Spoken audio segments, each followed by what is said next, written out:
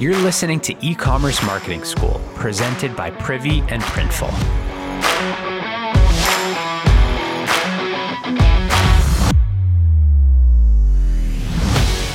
Before we get into today's episode, here's a quick shout out to our sponsor. Printful prints custom products on demand for online stores and ships each order to their customers around the world. Their mission is to help people follow their passion and turn ideas into brands and products. Printful works with the most popular e-commerce platforms and marketplaces. So connect your store, choose from their catalog of over 250 products, upload your designs, and they'll automatically fulfill your orders on demand. No monthly costs, you only pay when you get an order. Hey, so I am freaking honored, truly honored to be here today with Vivian Kaye. She's the founder of seven-figure Shopify store, KinkyCurlyYaki.com. And she's an incredibly inspiring founder for so many reasons. I'm going to throw out a few right now. College dropout, super mom, probably one of the best moms out there, bootstrapped business.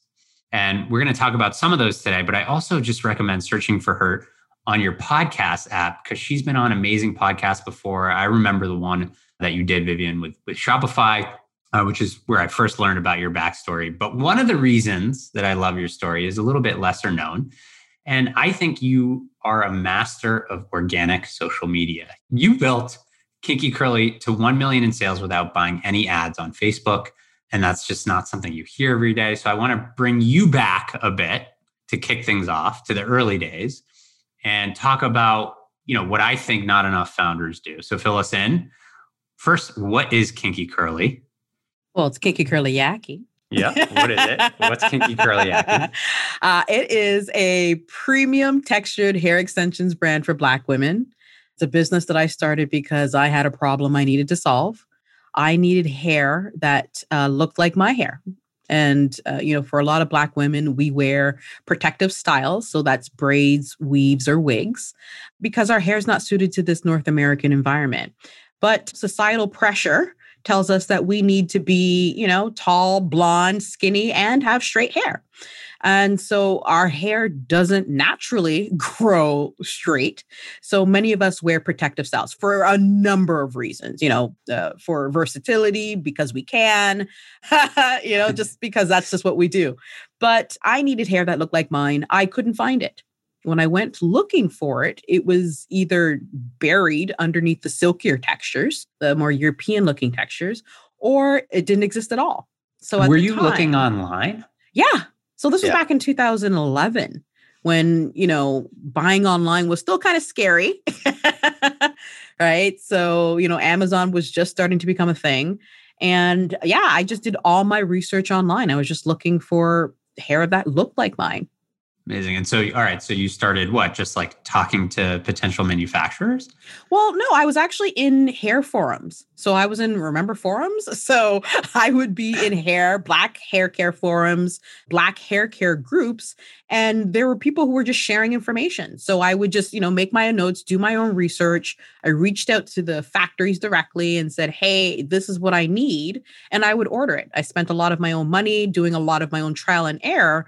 But I was doing it because I wanted to solve my own problem. I wasn't trying to start a business because I was running a business at that time. And I was happy with it. But I just wanted to solve my own problem. Love that. And so like those forums really, at least from following your story, became the foundation of your growth. Absolutely. Right? Yep. Absolutely. So, you got some samples and then you kind of went back to some of those same people you were engaging with in the forums? Yeah. So I knew like there were some girls that were already in there. This was before influencers were a thing, who wore kinky hair as well. And I was like, hey, girl, could you just, try out this hair for me? Because I think it's good, but that's me. So I want to know what you think of this hair. And she, one of the girls tried out the hair and she took all these pictures and posted them in the forum. And then did it again in Facebook groups. Right. So, but at the time I was just interested in getting her opinion. Because I think it's great, but I want to know if someone else thinks it's great. Well, you didn't even have a store live then, right? So it's not like you could post or sell anything. It was really just about getting the feedback. Yeah, really. Yeah. Nice. So I think people undervalue this process. Mm-hmm. Right. 100%. And so you just jump. I think a lot of people say, oh, let's just start buying Facebook ads today and, target these types of customers. So at some point you launched the store, right? Presumably after you got some positive feedback from these people? Yeah. And what were some of the names of the Facebook groups? Do you remember? Oh, wow. Great question. I want to say things like Unbelievable. Yeah, there were women, there were just these Black women in groups that were just weave, hair extension fiends, aficionados. Like they just loved hair extensions and they knew everything about everything. And you found them though, because you were literally searching in Facebook for hair weaves. Well, what had actually happened was we started to migrate from the forums into these Facebook groups. Right. And that was what was happening at the time. Everyone from the forum started to move into Facebook groups. So that's what it was. And then because it was Facebook, I became more of a personality in there. Right. So I was just being Vivian and also trying to solve my own problems. So by being Vivian, that made me memorable. I added value to the groups. I asked questions. I answered questions. I wasn't there to do my homework and bounce. No, I was actually there to solve my own problem. And then I happened to make a whole bunch of friends or create a community, I guess you could say, while I was doing that. It sounds like the role you played, even though you didn't start these groups, evolved into you were leading with help, right? And in a way, you were there to help yourself first and foremost, but also everyone around you, kind of like you were a little bit of a community manager in those. Yeah, you could say that, or just a really active member. Right, really active member. A really active member. So, and again, because I was trying to solve my own problem, I was really, and then of course you could see, when you're in these types of groups, you see the other problems that people have, right? So it's like, okay, so now I've got people verifying that I'm not the only person with this problem, right? And here are the other pain points that I hadn't even thought of that they're pointing out. Love it. And so by being the most active member, that's how people started to kind of recognize who you were. And then at some point you just dropped the bomb that you launched a site or? So no, you know what actually happened? I didn't tell anyone it was my business. So it was I was just sort of witnessing how it was growing in these groups and people talking about it. And I was like, oh, wow, wait, that's me. Because at the time you didn't need to have the personal brand behind it. You didn't need to be the person in front. It was just, there's a product, you can buy it. And so it wasn't until I forgot to put the WHOIS privacy on my domain name. Oh. I was too cheap to pay that extra $19 a year or whatever it was. And someone created a fake, a troll profile, a burner account to out me to these forums. So they went to every single group I was in and said, guess who owns this company? They were trying what they thought. I guess they were just trying to just destroy me. But then when people were like, oh, wait, that's Vivian's company, all the more reason to support it because now they know who's behind it. Now they want to support. And that's the thing about community is that when you add value, people will support you because people aren't necessarily buying the product. I mean, it's not what I was selling. I didn't invent it. Right. I just put my foot in it. It's incredible. I think what you just described is a big part of what I try to coach people around, which is the story and you as the founder.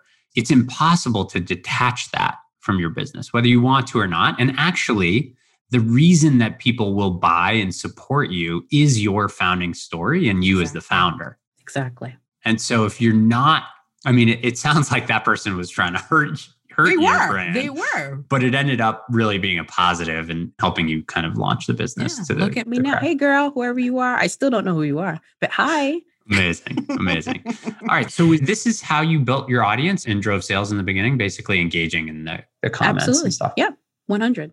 One of the other things I love about your story, just from some of the other podcasts that I've listened to, is you were doing support. Yeah. Right. Customer support. Yep. And for how long? 4 years. Yeah. 4 years I was doing my own customer support. I created a set of systems and processes for myself to follow in order for me to be consistent in that regard. And it was one of the best things I could have done for my business because then from the outset, people knew my business had great customer service.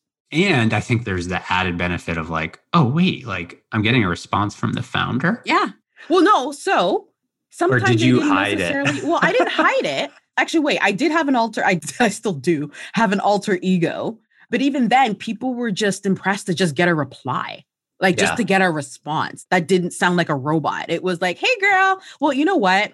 What you should do is before you put on your bonnet, like I was using very specific language. So they knew that I knew them because I am the customer. I got high on my own supply, right? So they was like, hey, girl, oh, wow. Okay, girl, well, guess what? I got this and this and this and this. And I was able to be like, yeah, you know what? Do this, this, and that because I was able to speak to the problem because I am the customer.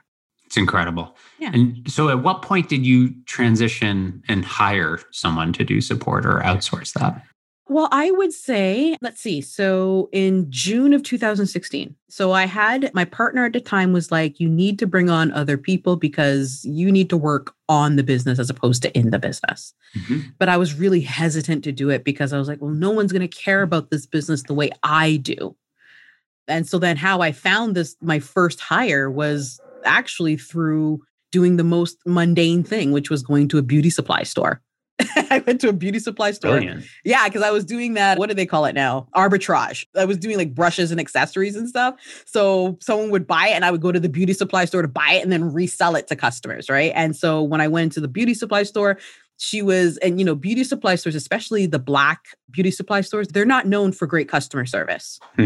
And so then the one person who was helping me was really good. Like she seemed like she cared. She was going out of her way. And after everything was all said and done, I said, and I'd been searching for people. So I'd been searching for people, but I couldn't quite find, and because I'd started my business in my house, I needed to really trust this person. And I had a young baby at the time.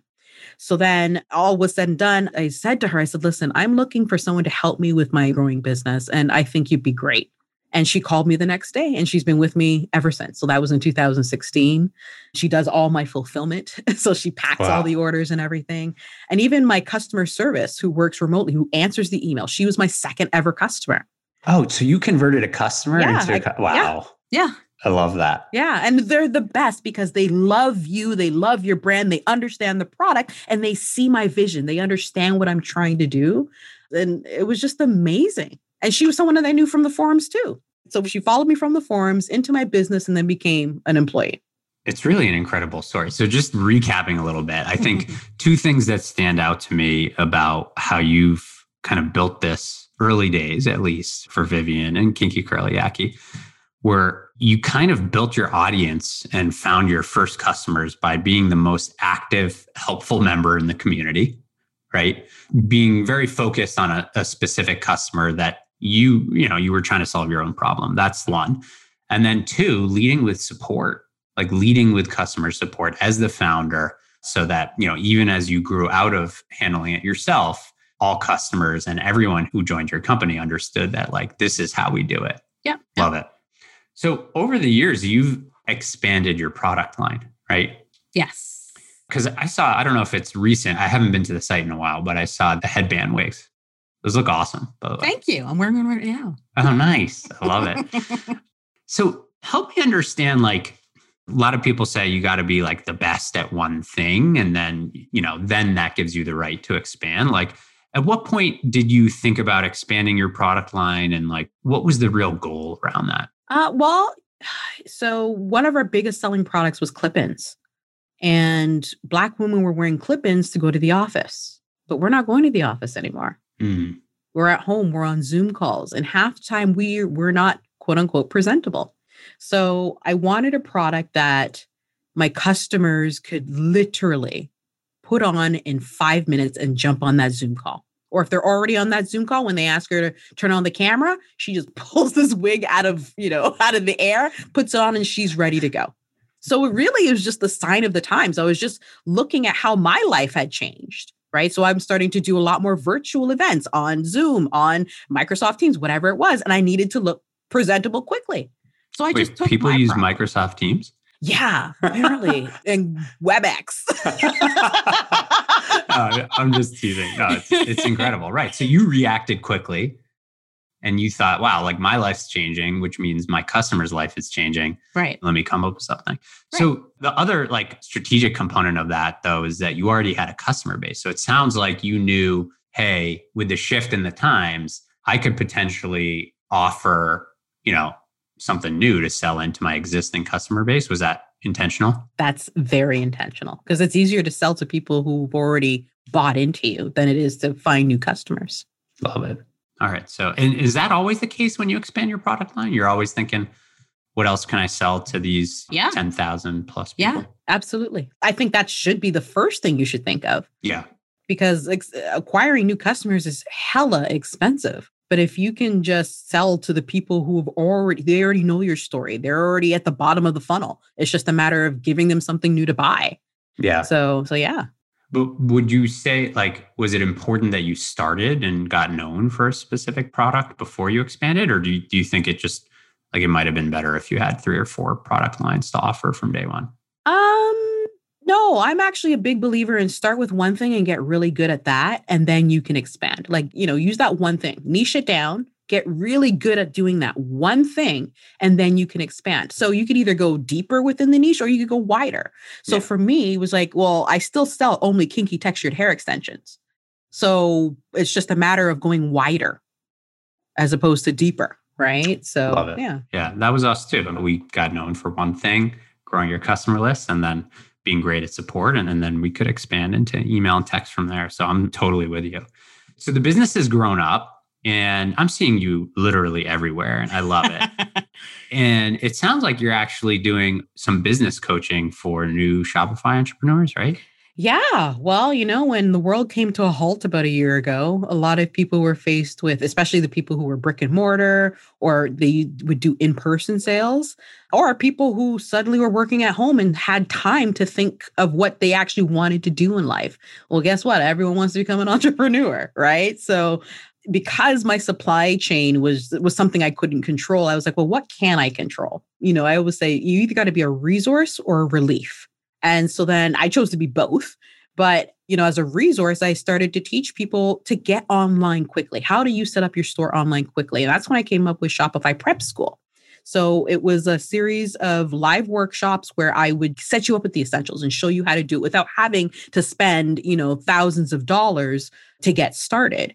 And so I didn't just finish, but I did cohort 2. I launched it in the midst of Black Lives Matter. So it was interesting. And then I ran cohort 2 in November and I was supposed to do cohort 3 in January, but then we got locked down again and, virtual school. So that sort of derailed that, but I still, I recorded everything. So I have it. So, if anyone's interested in taking it, I got you. So this is shopifyprepschool.com? No, it's learnwithviv.com. Oh, learnwithviv.com. Yeah, learnwithviv.com. Learnwithviv.com. Awesome. We'll link in the notes, so check that out. Yeah. And from my kind of 10 years in this industry, I think there's very few that have really seen like the end-to-end growth, the ups and downs quite like you. And, highly recommend everyone go check that out, learnwithviv.com. And this has been awesome. I'm so excited for you to see the growth in all your ventures, but also to just catch up. It's been forever. Yes, it has. Well, cool. Thank you for having me. Awesome. And we'll link in the notes as well, but it's kinkycurlyaki, YAKI.com.